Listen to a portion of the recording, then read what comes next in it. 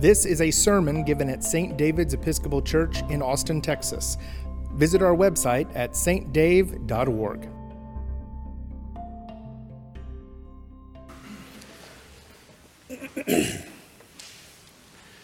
As I think about Holy Week, one of the things that I appreciate the most about it is how it takes us on a journey, and it challenges our expectations and particularly our emotions.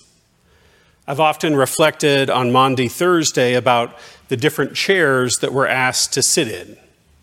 We sit in one chair and have our feet washed, and then we change places to another chair and we wash someone else's feet.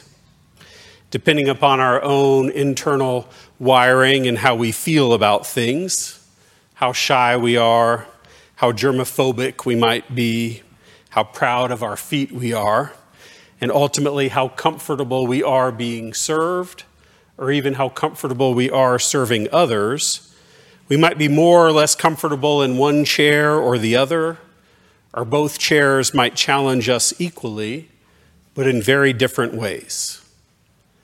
And this started me thinking this week about all of the different perspectives or chairs that we're asked to inhabit during Holy Week. We start off on Palm Sunday with a roadside view of a triumphant and a glorious procession filled with hosannas. I think most of us imagine a beautiful sunny day. We see the waving palms. We can hear and experience the joy. But before we get too comfortable, we find ourselves sitting at a trial where we hear Jesus condemned. And before too long, we hear ourselves shouting from the mob, "Let him be crucified." And while our discomfort is growing, we move to Golgotha, where we witness Jesus' torture, crucifixion, and death. We then depart Palm Sunday in silence, feeling the weight and the grief of what's to come. Then on Maundy Thursday, we find ourselves seated at the table with Jesus, sharing a meal, and then experiencing the shock as Jesus washes the feet of the disciples. And then we find ourselves sitting in those two chairs, one where we wash and another where we are washed. And then today, we witness again the arrest, the trial, the torture, and the cross, and the crucifixion, as the gospel moves from scene to scene and from place to place. I ask you now to consider and to think about the chair in which you are sitting. If you've been at St. David's a while, you might imagine even a pew from historic church. It'll fit my exercise a little bit better. But I ask you to close your eyes if you like.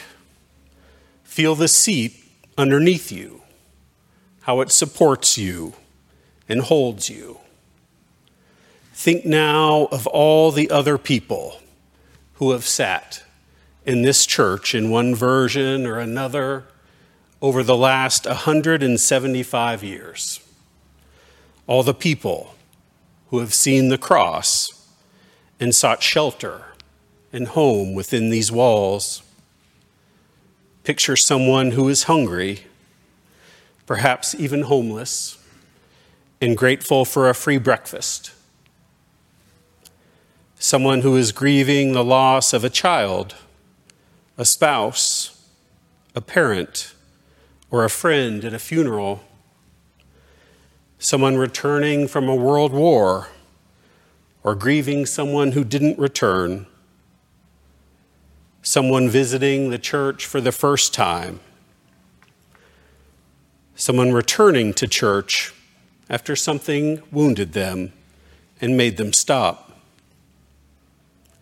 Someone who is at church for the last time before they died or were just too frail to travel to church anymore.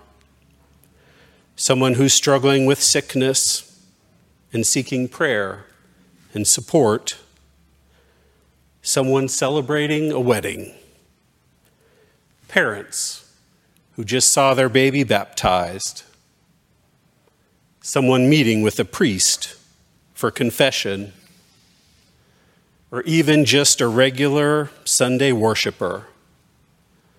Picture 175 years of joy, celebration, triumph, and 175 years of suffering, grief, and consolation.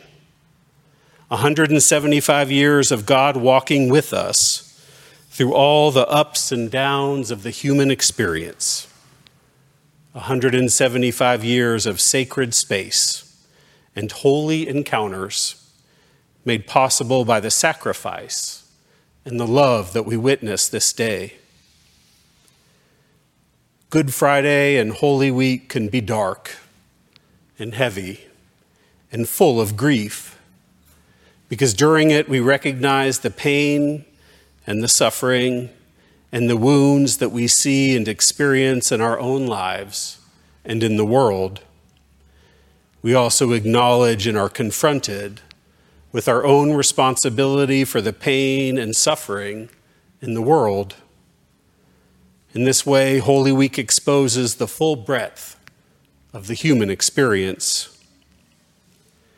I pray, however, that you also find comfort in the recognition that God claims and inhabits our full human experience during Holy Week.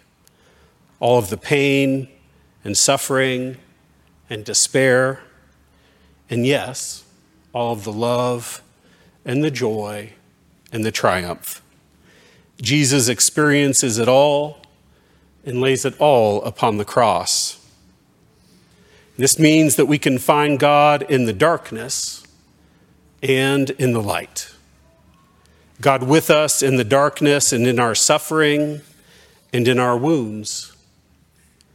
And our entire human experience is brought onto the cross and into the tomb with Jesus. Our entire human experience enters the place where we are promised that new life and resurrection will spring forth. Today we take comfort in the knowledge that God can be found and felt and experienced even in the darkest depths.